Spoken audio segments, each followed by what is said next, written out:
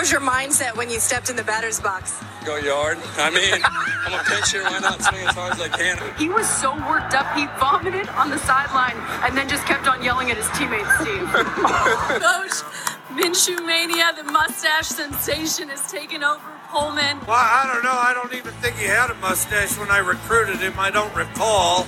If becoming a sideline reporter for ESPN didn't make me popular, this thing did. I've been getting offers for it all day long. All right, guys, here we go. We're going to have one team, one heartbeat. All right, now we're going to play for each other. We're going to have each other's back. We're going to win this ball game. One team, one heartbeat. Here we go. That might be the best sideline report in the history of sideline reports.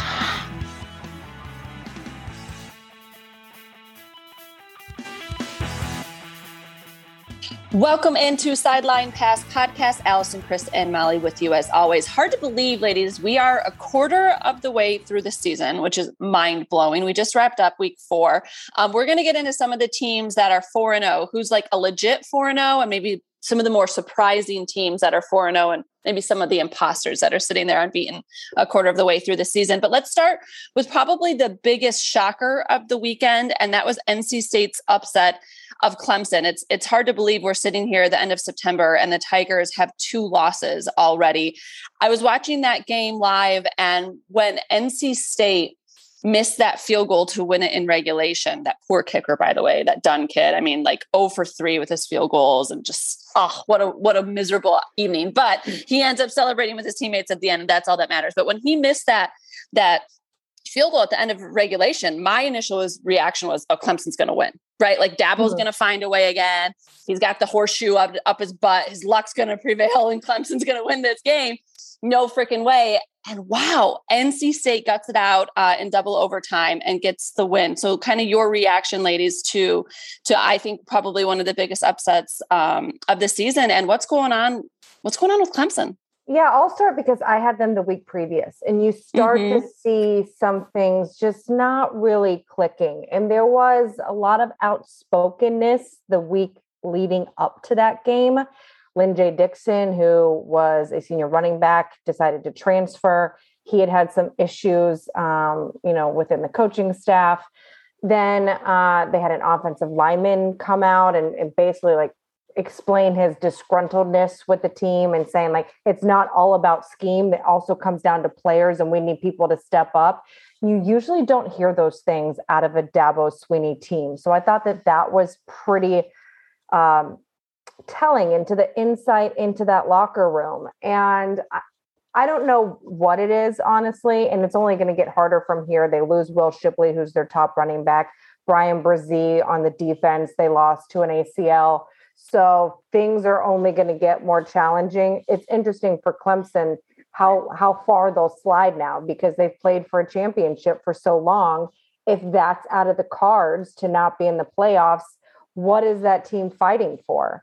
And we knew that NIL would show itself in some ways. And I'm wondering, does any of that play here? Kids that now are playing for money or, playing to earn money for their families or for whatever reason. And you have someone like DJ Uiagalelei who maybe didn't understand what it takes to be a starter, had come in for 2 games last year. And maybe Trevor Lawrence hid a lot of stuff, Molly, that because he was so talented, we just said, Clemson's good. They're always good. And maybe there were some pieces put together that we didn't realize were missing. I think Trevor Lawrence and Travis Etienne covered up a lot of holes for this Clemson team. And without them, they don't really know what they're doing. I think we're getting to see some of the holes and some of the issues with this team. And I'm glad that you brought up NIL because I was thinking about that a lot this weekend. I don't want to blame a lot of stuff on NIL because you could argue players were being paid years before and it was just under the table and now players are being paid and it's legit. But I do think that NIL puts a ridiculous amount of pressure on these players because people now know how much money they're making. And I think fans now feel a sense of ownership over these players in a sense like, DJ Uiagalelei, how much money are you making? You can't throw an interception. And that's the way that fans see it. And you saw that with the Oklahoma game. I don't want to we're going to continue on to Clemson, but I'm just going to say in terms of the treatment that Spencer Rattler got from the crowd, they were chanting the backup quarterback's name, saying, "We want Caleb." And I think a big part of that is because they feel a sense that this kid isn't getting the job done. He's getting paid how much money to be our quarterback.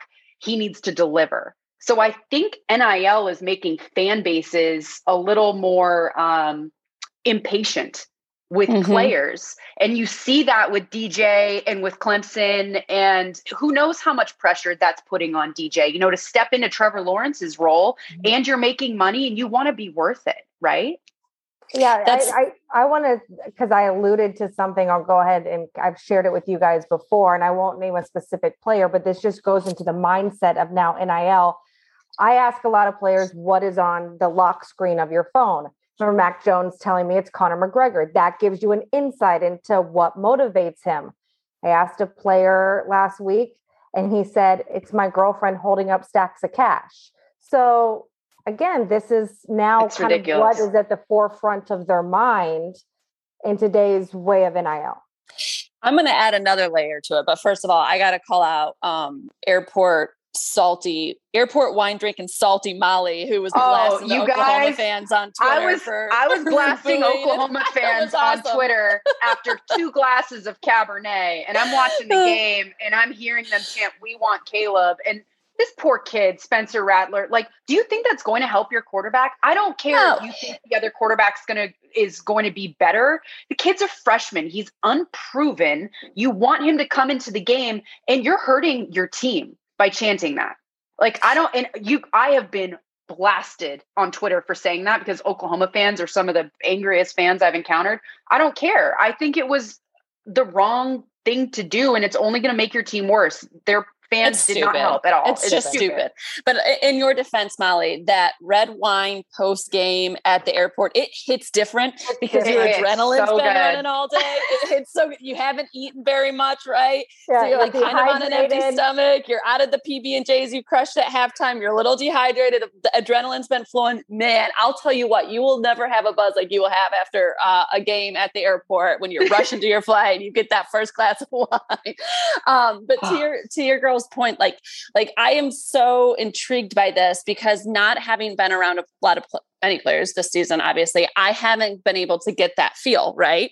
Like, how is their disposition different? I noticed things were different at Pac-12 media days immediately. And 2 things. So one, you wondered, maybe is there just a little bit of a relax factor? Because guess what? There isn't that pressure to perform for the next 3 years and prove yourself to the league to earn money. You're already making bank. You're already making 6. That's a lot. 6 figures is a lot of freaking money for a 19-year-old, or anybody, but especially a 19-year-old. So I don't know. Is there a little bit hey, I've made it, and they've got to reprogram themselves to achieve what they want to achieve and refocus what the goal is. And the goal isn't, to make these endorsements in college. The goal is to get to the league and make your millions and that stuff. So I don't know. I'm just throwing that out there. The other thing I would say, I always remember, this is kind of off track, but we're on a podcast, so whatever, we can do this, right? I remember watching guys play in college and how they always seemed like kids, like young. And then I would watch them come back after 1 year in the NBA. And I saw it more with basketball players, because they were still young, but it was 1 year in the league and they were different. And the person that I'll remember that the most with is Malcolm Brogdon. He left Virginia after 4 years, and I had his senior day, and I covered him throughout his career. And he was an incredibly wise, insightful, mature college student. He came back middle of the season, his first year in the NBA, to be honored. And I walked up to him and I was like, holy shit, you are a man now. He had aged 6 months, and I'm telling you, it was 6 years. I felt like I was talking to a different person. I could not believe the transformation, how quickly he changed, because of the responsibility that comes with being financially independent and the responsibility that comes with being a professional. Now these guys are dealing with that responsibility much earlier on. I don't know. Maybe that does change a little bit for them. It's something to think about, because I can tell you, when I saw guys start making that money, how much you just see the maturity and the difference in them. Yeah, right. And you cover baseball. So, I mean, I always equate it to when someone goes from AAA and they get a little bit of time in the big leagues and they start making the big league money and the big league flights. It's like, please don't change who you are. But in terms of college, we don't see that, at least now, with a Nick Saban-led team. And so in order to deal with the locker room that is split, because the O-linemen aren't making, the same kind of cash that, quarterback is, or corner or whatever, is it going to take a different style of coach like a Saban over a Dabo that gets that shit cut out? Like, we're not doing this. I think that the coach has to take it on head on. And I know the way that Nick Saban approaches it with his locker room. He says, you guys want to play in the NFL? Well, guess what? In the NFL, the guy in the locker next to you is making $1 million more than you a year. And you have to be okay with that. And you have to be his teammate, and you have to work just as hard, and you have to get over that kind of shit. So I think that taking it head on is a really mature way to do it. It's one of those things that you can't not talk about. You're going to have to approach it with the locker room. I think the difference here is that it's going to separate players who are mature enough and players who are not mature enough. And the guys who are not mature enough, the guys with the stacks of cash and the girlfriend on the back of their lock screen, are the guys who are going to struggle with this. And they're going to have to mature really quickly. An example of a player, this is a perfect example of how college football is different this year. We're at our Michigan meetings last week, and Blake Corum, their stud running back, comes into our meeting, and he's had a phenomenal, like an epic, people are saying almost Heisman-worthy season so far. He walks up, he has massive diamonds in his ears, and he has a diamond chain around his neck, and it says, I forget, he has a company that he started though. And because of NIL, he's able to profit off of it. He has a clothing company called like Grit something. And he has, in all diamonds, like Grit something on his chest. And in college sports, they used to at least hide that. We wouldn't see the huge diamonds and the diamond on the neck. And now guys are able to flaunt it. But Blake Corum has been incredibly mature about it. He still shows up in the weight room every day at 4 or 5 a.m. He's the first guy in there. And you can see he's able to be successful on the field because he's not letting this cloud how he's approaching his job. Right. Mm-hmm. So I think that it's going to force kids to just mature a lot quicker. And the guys who are going to get all full of themselves and the money that they're making are just going to struggle with this. And people are going to eat them alive. Like the OU fans, they're going to eat them alive. Yeah, it's interesting because it's a whole new world. So it's new for coaches, it's new for players, it's new for fans. There's a lot of unknowns with the impact of this and how best to deal with it in general. Let's move on though, but keep it kind of in both of your worlds here. Quite the battle between Boston College and Missouri this weekend. We had some shit talking leading up to the game that not just between you two, the head coaches as well, which was awesome. And then it was like an epic a showdown there. So I'm curious, Chris, how do you not, I'm like really upset with you actually. How do you not have your resume reel queued up for us to laugh at here on the pod? We're going to have to watch your Instagram for it. And I can't wait, but that was the bet. We had to post, the loser had to post their college like first reel. So we'll look forward to that on your Instagram, Chris. But how do you not have it for us right now? Okay. Because first of all, let's let this be known. If Molly had lost, her reel is ready to go on YouTube because there's an age gap here. Molly's on VHS, okay? To which I have a VHS player. But hold on, TVs have changed. So there's like the red and yellow AV. Oh, now it's all like HDMI. Yeah, so I don't have a TV that has the AV cords, whatever. So my parents do. So I have the fossil that's your reel isn't able to be accessed. Okay. So let me just so the backstory to this is Molly's like, hey, you want to do a bet? And I'm like, sure. What should we wager? A bottle of wine? Because I went to BC and Chris went to Mizzou. Yeah. And the game ended up being so good. But the problem was like, I couldn't watch it. Molly couldn't watch it. But Matt Berry kept doing cut-ins. And my play-by-play, Bob Wischusen, went to BC. And so every time BC scored, there was all this smack talking. And my mic, of course, is closed. And I'm like, dadgummit. And then I'm like at the end of my game and I'm like getting score updates on my phone. So I will get it. I will post it on social media. I will try and do it this evening so that you all can have a laugh at my 2006 helmet anchor hair. Speak of trash talking, like Eli Drinkwitz did himself no favors by talking shit about the great state of Massachusetts. First of all, Eli, educate yourself, buddy. It's the Commonwealth of Massachusetts. All right. And there is plenty of talent up there. And then you go up to BC and they absolutely whoop your butt with their backup quarterback. They didn't whoop their butt. It went into overtime. I don't care. They lost. Wins and losses, Chris. Wins and losses. Scoreboard, Chris. Scoreboard. How about the Eagles, though, man? Freaking 4-0. Who saw that coming? Eagles are 4-0. The only team in the ACC. Really? SEC over there. Stop it. My question is BC the best team in the ACC? Probably. I mean, that's where we go.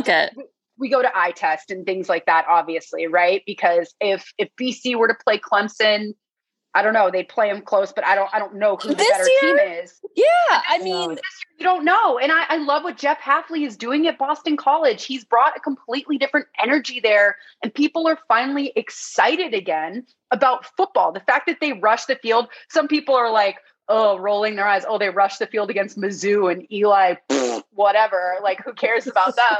But it shows that people in Boston are excited for BC football again, because in a pro sports town, not a lot of people are excited for BC football, but they are again, which is saying a lot.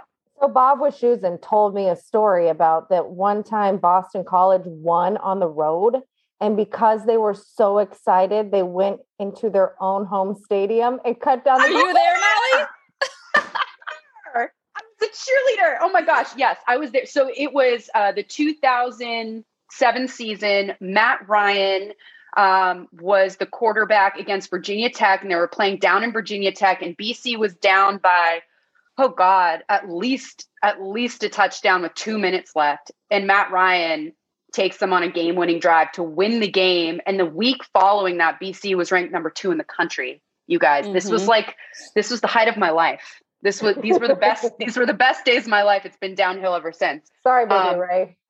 Yeah. Sorry to my son, my pride and my joy. But that night at BC was freaking epic because everyone was so excited. There were people like rallying and cheering in the common areas of the campus. And then everyone rushed down to the field, tore the goalpost down in an empty stadium.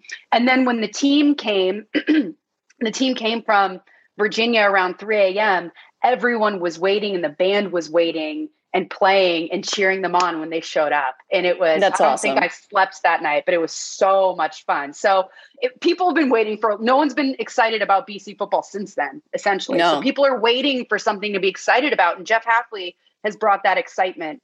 And I know it's Mizzou, but it is an SEC team. So no, that was a huge win. I was just excited to see there was enough fans there to rush the field and have an impact, because I've done some pretty quiet games at BC. Not that I should be talking shit, because what was going on down in South Florida was downright embarrassing with the lack of people there.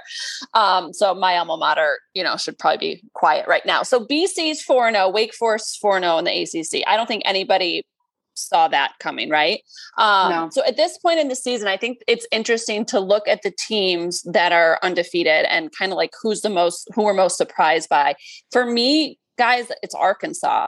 Not just that they're 4-0, but because of who they beat with Texas and Texas A&M. I freaking love Sam Pittman. I love how humble he is. I love his backstory. I love that he is an offensive line coach that finally got an opportunity as a head coach. And he has absolutely turned around a dismal Arkansas team. I mean, where this program was 3 years ago to where it is now is kind of mind blowing, and what he's been able to do and how quickly he's been able to do it. Cannot wait to see him at Georgia this weekend. Obviously, all the ties that he has to that program, that game is going to be epic. And God, if they could pull that off, I mean, that would just be insane. So to me, like, Arkansas is probably the biggest surprise at 4-0 right now as we wrap up the first month of the season. Molly, for you, who's the most like surprising kind of undefeated team right now? So I'm so pumped about that Arkansas-Georgia game. I think that's going to be one of the best games of the weekend. The other game that I'm so excited for is Alabama and Ole Miss. And Ole Miss is 3-0 because they must have had a bye at some point. But Ole Miss is so exciting. I think they're my favorite unbeaten team right now, especially leading into the game that they have this weekend. Everyone knows the backstory with Lane Kiffin and Nick Saban and working together. And I did the Alabama Ole Miss game last year. Okay. And that was the highest scoring regulation game in SEC history. And that was against a championship Alabama defense. Can you believe that? So I'm so excited for this rematch because Lane Kiffin knows how to score on Nick Saban's defense. He knows that tempo gives them issues. And Matt Corral is just one of the gutsiest quarterbacks and a Heisman frontrunner. So I absolutely love watching Ole Miss. I think their defense is night and day from what they were last season. And last year when I covered that game, it was raining and Ole Miss decided to go through their entire warm-ups in their practice facility because of the rain.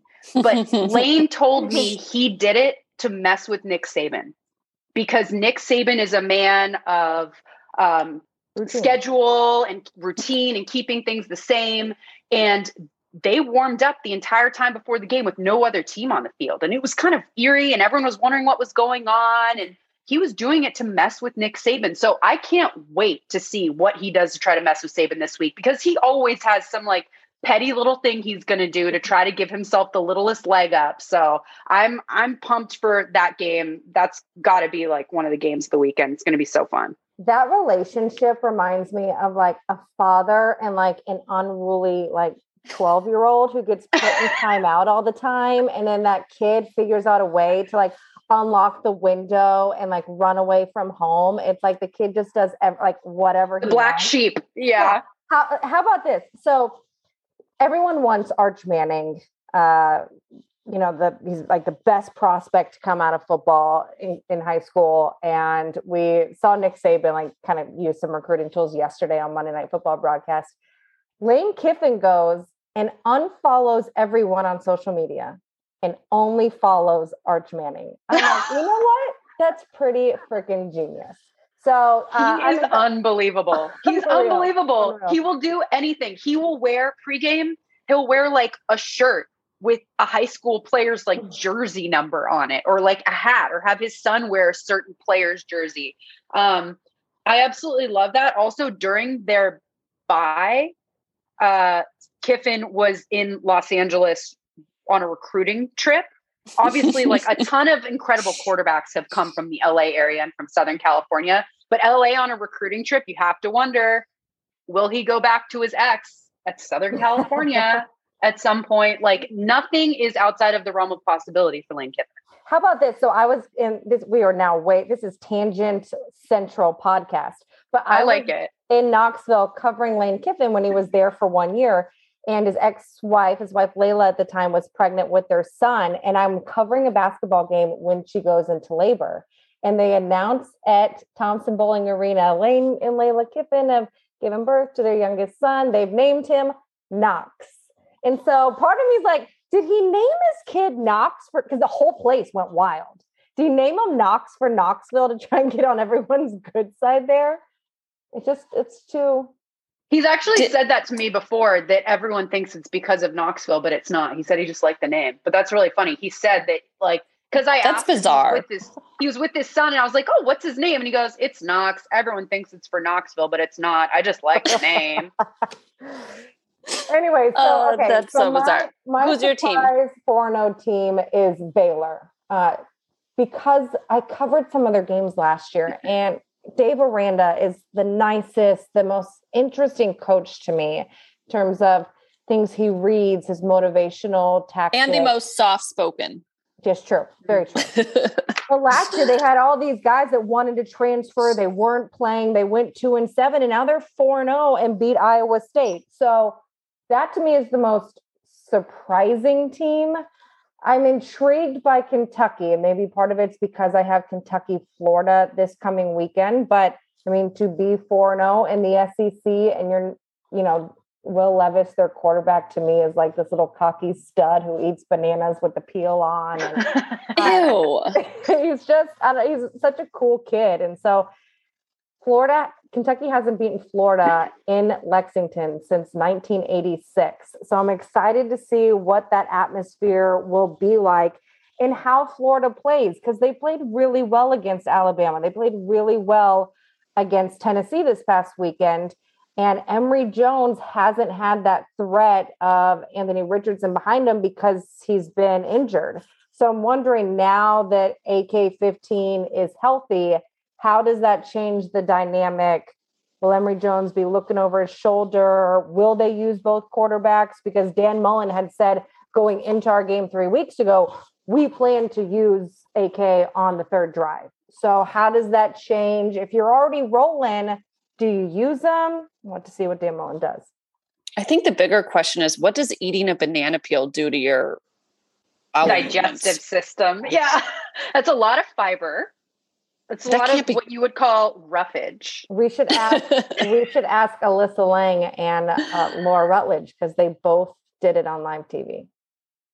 That's disgusting. Too bad it's already been done, Chris. Damn, there goes a report for you. I know. Shucks. I was like, I told Bob, I was like, not doing it. And he's like, what do you mean you're not doing it? I don't care if everyone else has. Everyone does jump around every friggin' Wisconsin game. Come on, Bob. Just eat a banana every Kentucky game. It's like the new tradition. How Disgusting. about you should do a segment like eating things with their peel still on with Chris Budden. Here's Chris eating an avocado with its peel on still. Here's Chris eating a fruit with a peel on. It's 100% Orlovsky. Yeah. He doesn't eat fruit, period. No, that's all he eats. And I thought it was like chicken tenders and ketchup and Chipotle. All right, we'll get it back on track here. Okay, focusing on football and not fruit. Molly, you have another 4-0 team this weekend in the Big Ten, one of a few. Indiana, Penn State. Do we feel like the Nittany Lions are a legit 4-0 contender? Like in 2 months from now, are we still going to be talking about them and being undefeated? So they looked legit against Auburn. And then last week against Villanova, they could not run the ball for the life of them. So that's my concern, is when a team is one-dimensional offensively, someone is going to come and get you. And so we saw that this last weekend with Michigan. I don't know if you guys saw the Michigan game, but the first half, Michigan-Rutgers, that's one of those games where I have a million stories in my back pocket because I think it's going to be a blowout. So I'm like, okay, second half stories, like I'll be able to do some unique stuff in the second half. It didn't turn out that way because Greg Schiano is doing some special things at Rutgers, but also they learned that if Michigan can't run the ball, they can't really do much else. Like they had no perimeter game going. They couldn't really get much done, period. So Rutgers kept the game close down the stretch, and which led to a tense and awkward Jim Harbaugh interview on the field after the game because he was pissed about his team. When teams are one-dimensional like that, like Michigan, all they focus on is running the ball and they had no real passing game. It concerns me, and I have the same concern with Penn State because they throw the ball and they have some great receivers and they've had a lot of explosive plays in the passing game, but they can't get their running game going. And their lead running back, Noah Cain, is the guy who had 1 carry last week against Villanova and then didn't see playing time for the rest of the game. And there's questions about his health and whether or not he's healthy, whether or not he can play. Their offensive line allowed a lot of sacks and hits on the quarterback. So I just, I'm a little concerned. I think they need to be better at running the football for me to think that they're a legit 4-0 team or a legit team that can contend in the Big Ten. Well, and I think too, you give them all this credit for the Auburn win, and then you see Auburn come out and struggle against Georgia State. And then all of a sudden you're wondering, okay, what do we really know about them? That's what's interesting about this point of the season is teams are really just starting to kind of reveal themselves. Back to your Harbaugh interview though. So I was watching it live post game, and I think is why I find him so difficult is his cadence. You can't always tell when he's done talking. Yes. And I saw you struggle with that a little bit. So walk me through kind of like, I don't know, I guess it's so hard, especially when it's live, because like you don't want to just hold the mic up there, but then you don't want to interrupt them. And so I think like on this second answer, you left it up there. It's so hard. You guys. So I've covered them twice this year, and Jim Harbaugh is definitely lighter and happier and more personable this year, in my opinion. In terms of sitting down with him, he's more engaged and more engaging, and I can tell he really likes this team. But Coach Harbaugh will start on a top. He's a very deep, cerebral thinker. Mm-hmm. So he'll start on something, and then he'll stop short. And he pauses for a long time, and he's thinking about what next he wants to say. And then he stares off into the distance, and you wonder if he's done with that answer. So you start asking another question, and then you start talking the same time as him, and you interrupt each other. He's a very, you're right. His cadence, and he thinks things through while he's saying them, which leads to long pauses. Like he's a long pauser. Like people who pause for long periods of time during conversation can be a little awkward. He's a long pauser. So in our production meetings, I knew that. And so then I interview him post game, ask him one question. Of course, he didn't hear me at first, and he didn't want to do the interview. So I have to repeat my question. I ask him, and then he pauses for a beat. So I go to ask a second question, and he keeps talking. And I'm like, oh my God, I'm talking over him. So then I ask him a second question. And I asked about the fact that they weren't able to run. And he said, we got a little going on the perimeter, some throws to the perimeter, which got our run game going a little bit, but we really put our defense in a bad position. Done. And he just ended. And so I was like, do I follow up? And I literally paused for a second too. And I was like, do I follow up on that? Is there meat on that bone still that do I need to push him on that? And I was like, no. So then I was just like, Coach, this was a really gritty win. Like, what do you say to your team? Like, this took everything to get the win at the end of the day. What do you say to your team after this type thing? Because he seemed pissed off. So I've, on the fly, I was like, I'm going to just go in a different direction and ask him a more broad question because shit's getting awkward. It is. And it's hard. So that's the thing with Harbaugh. Like if you're in person, it's hard. If you ever have to do a production meeting on the phone with him, it's damn near impossible. Yeah. Because he's not one of those people that thinks about what he's going to say while he's saying what he's saying. He takes the time to stop and think about how he's going to respond. And I remember doing a few production calls with him prior to Michigan games, and it was so hard. I mean, analysts, play-by-play, myself, like we're all stepping on him, and then he keeps going, but back to like a previous question, it's super challenging. But you've definitely had some like Emmy Reel moments post-game at the Big House this year, Molly. Thank you. Appreciate that. I've had some awkward ass interviews, you guys. Oh my God. Yeah. Oh yeah. The game before that, when I don't want to call these kids out. I'll just say Chris just did. It's okay. Yeah. I did a really awkward live interview, just live TV, and a player was nervous. He just couldn't speak. And he just kept saying how he can't even speak. I can't even. Well, that's why you're a pro and you got him through it. Yeah. Oh my gosh. You can't control people, guys. Just got to go for the ride. But yeah, there have been some awkward moments, man. I bailed on mine before it even started because I was like, you know what? I am not even attempting to interview on camera Mike Leach at halftime. Not doing it. If you asked me to do it, last time I fell on my face. So halftime, you can have it, studio. Did you get him off camera? How was he? No, on camera. I just got notes. But did you talk to him? Yeah. Yeah, he's fine. He doesn't love talking football. He will talk to you for an hour about Afghanistan or, pirates or, legal and situations. Aliens. Yeah. When he does talk football, though, he's very succinct and direct, and he'll just be like, he'll talk so heavy into X's and O's that you're like, well, I can't really repeat any of this because our audience isn't going to exactly understand what he's trying to say. Yeah. Like I always have a hard time with like trying to translate what he says for the broadcast when I do talk to him at halftime. Cause he's either in the weeds football or he's like, I am General Patton and this is my army going to battle. It's one or the other. One more thing that, like, in terms of interviewing, so I did interview Coach O a couple times, and I find hard to engage with because he doesn't look at you when he answers. He looks at the camera or somewhere else, but he doesn't look at you. So it feels very detached. I don't know if that makes sense, but you're used to interviewing people that like look you in the face, and he's looking at the camera. And so I'm like, I feel like I'm on my own little island. That's so awkward. Oh man, just love awkward interview moments. I pray to the baby Jesus that I don't have another one this week. I can't handle another one of those.